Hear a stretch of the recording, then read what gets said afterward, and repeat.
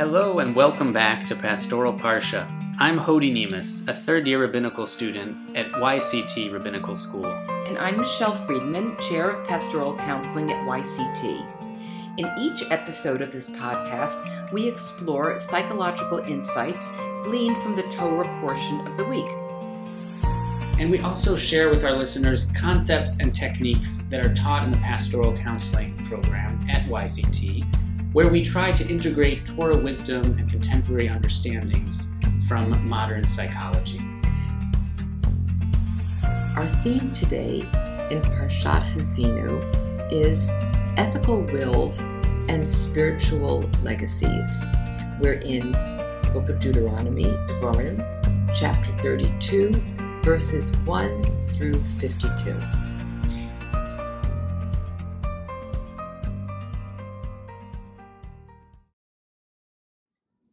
Haazinu is Moshe's farewell song. It's a poem that is spoken of by the Torah in very profound language, and it says, "Write down this song and sima b'fihim," put it in their mouths. Now, some commentators view that as talking about the whole Torah, but it seems to be really talking about this song, about Haazinu. And Haazinu is really Moshe's sort of departing constitution for the children of Israel. It's like his farewell parting shot. Now, he's going to give some brachot, some blessings in the next parsha, but this is where he really says, here's sort of my take, the Jewish take on God and on history, and it's a familiar story. He says, God is perfect, but you're not. You're going to forget what God's done for you. You're going to grow self-satisfied, and eventually God's going to punish you. And in the end, he won't destroy you. You're going to have redemption. But you need to remember this. Remember what can happen. And it's sort of Moshe's attempt to, I think, condense the lessons of Sefer Devarim into a final short passage. The rock, his deeds are perfect. Yes, all his ways are just. A faithful God, never false. True and upright is he. Now, this pasuk is one of the proof texts for the perfection of God, and Judaism's idea really that even things that seem difficult in our lives, they come from God, and even from a good God. Things that seem evil or seem difficult come from God as well. And this pasuk might sound familiar to you, because it's actually what we say traditionally as a coffin is being lowered into a grave, a moment of recognizing that God's ways are just. So this was part of Moses' goodbye to us, and it leads us to think about how we, in fact, can say goodbye to the people around us, the people we love, with our own constitution. So I'm going to suggest a vignette.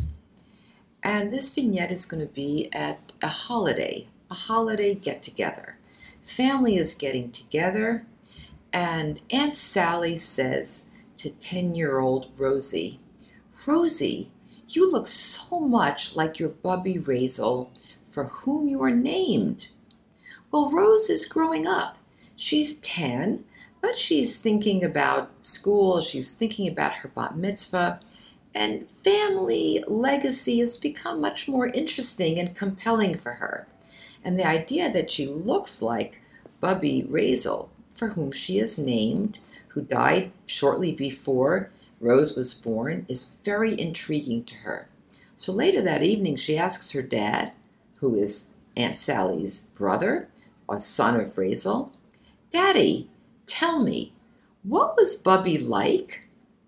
I want to know about her. What kind of person was she?" And her dad could go and bring out a letter that his mother, Razel, wrote in her later years. And it's a kind of combination memoir of her personal story, kind of a up and down, rags to riches, riches to rags, keep going forward, and some thoughts that she had about what mattered to her in life, what her values were. And Rose's father can give this to his daughter and share this kind of ethical will through the family. So I just want to say I wish that I had these. I think many people would wish that their ancestors, their grandparents, parents had written an ethical will. So let's talk about that. What would happen if Bubby hadn't written this? So what is that like for Rose? Well, it would be probably her dad would say, most likely, some platitudes about his mom. Maybe he would be able to come up with a couple of stories. Maybe he would go to a picture album, and in looking at pictures, he could point out or tell stories about his growing up. And he could put together a kind of composite of some vignettes about his mom. But that would be so different from her own words. Tremendously different. I would imagine that the closest he could come perhaps would be if he had eulogies from the funeral itself. He could present those to her. But it's really not the same as hearing from Bubby herself, right? That's right. So I want to say a word about ethical wills because it's Tzavaot.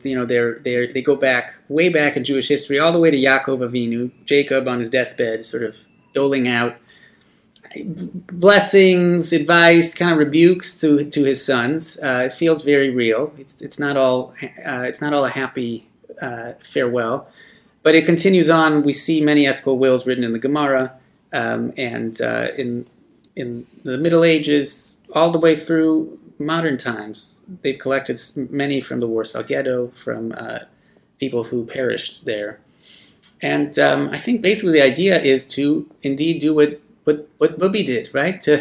To write down some of your life story, to try to distill what are the key lessons or values that have been important to you that you hope that your descendants will share. And I think it can be an incredibly powerful exercise, both for the person doing it as well as for the people receiving it. Absolutely, and a person doesn't have to be a philosopher or a great writer or anything like that in order to impart wisdom. We all have some kind of wisdom, something that we learned in life. And I think that hearing that or even reading it in a person's own handwriting or whatever is going to be next, their own typing, would be profoundly important. And it's a tradition that we're not sure why is not that common. I don't know of people, of contemporaries of mine who've talked about ethical wills from their parents or grandparents. So why is it not so common? I'm tempted to say it's just because in modernity we're less comfortable with death, as we spoke about in last week's episode. We're all afraid of death, and we don't have as much perhaps exposure now. That's right. I mean, think about it. In the era of the millennia, when these ethical wills were being written, people died at home. People were frail, or they were ill. And it was something that was more of a natural event. It may have been equally sad and sometimes tragic, but it was more natural and incorporated into the rhythm of the home and the community life. Mm-hmm. That's right. So let's say you're the grandchild of someone and you really want them to try to write an ethical will for their sake and for yours. How do you broach this with them? Because that to me seems like where one of the reasons why this isn't happening, because people aren't asking. It's too awkward. Yeah, that's for sure. I mean, and we're such a youth-obsessed culture. I mean, people are, there's sort of like, there's no such thing as bubby shoes these days or bubby clothes, which anybody can identify, like from the 50s and 60s. Like grandparents wore a certain kind of uniform, a certain kind of outfit.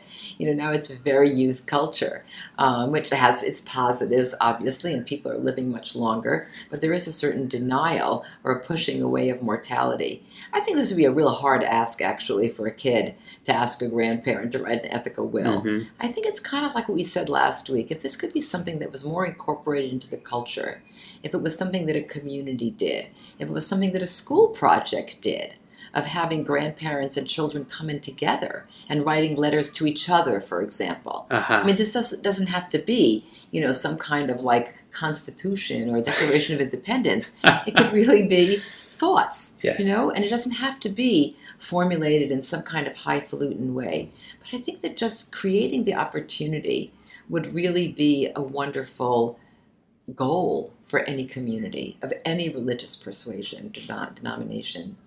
That seems like an excellent idea. I think writing letters to each other, that's moving away from the I'm about to die, I'm Absolutely writing a will for you. I also wonder if rabbis and leaders of Jewish communities have a real role to play here. I think by organizing perhaps a class on how to do this. Right, an ethical will Sunday brunch. And there are very good resources on this topic. I'd like to recommend taking a look at ethical wills and how to prepare them, a guide to sharing your values from generation to generation. That's a book edited by Jack Reamer and Nathaniel Stamfer. It's been around for a few decades, recently updated, and it has lots of ethical wills, all the way back from ancient ethical wills through modern times, and includes people like, Rav Kook, Theodore Herzl, Hannah Senesh, Shalom Aleichem.